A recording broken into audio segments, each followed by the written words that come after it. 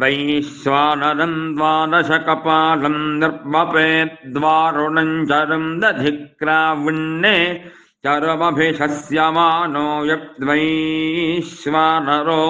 द्वादशकपालो भवति संवत्सरो वा अग्निर्वैश्वानरः संवत्सरेणैवैनग्स्वदजत्यप पापम् वर्त्नगुंहते वारुणेनैवैनम् वरुणपाशान्मुञ्चति दधिक्रावृण्णा पुनाति हिरण्यम् दक्षिणापवित्रम् वै हिरण्यम् पुनात्येवैन मात्यमस्यान्नम् भवत्येतामेव निर्वपेत् प्रजाकामः संवत्सरः।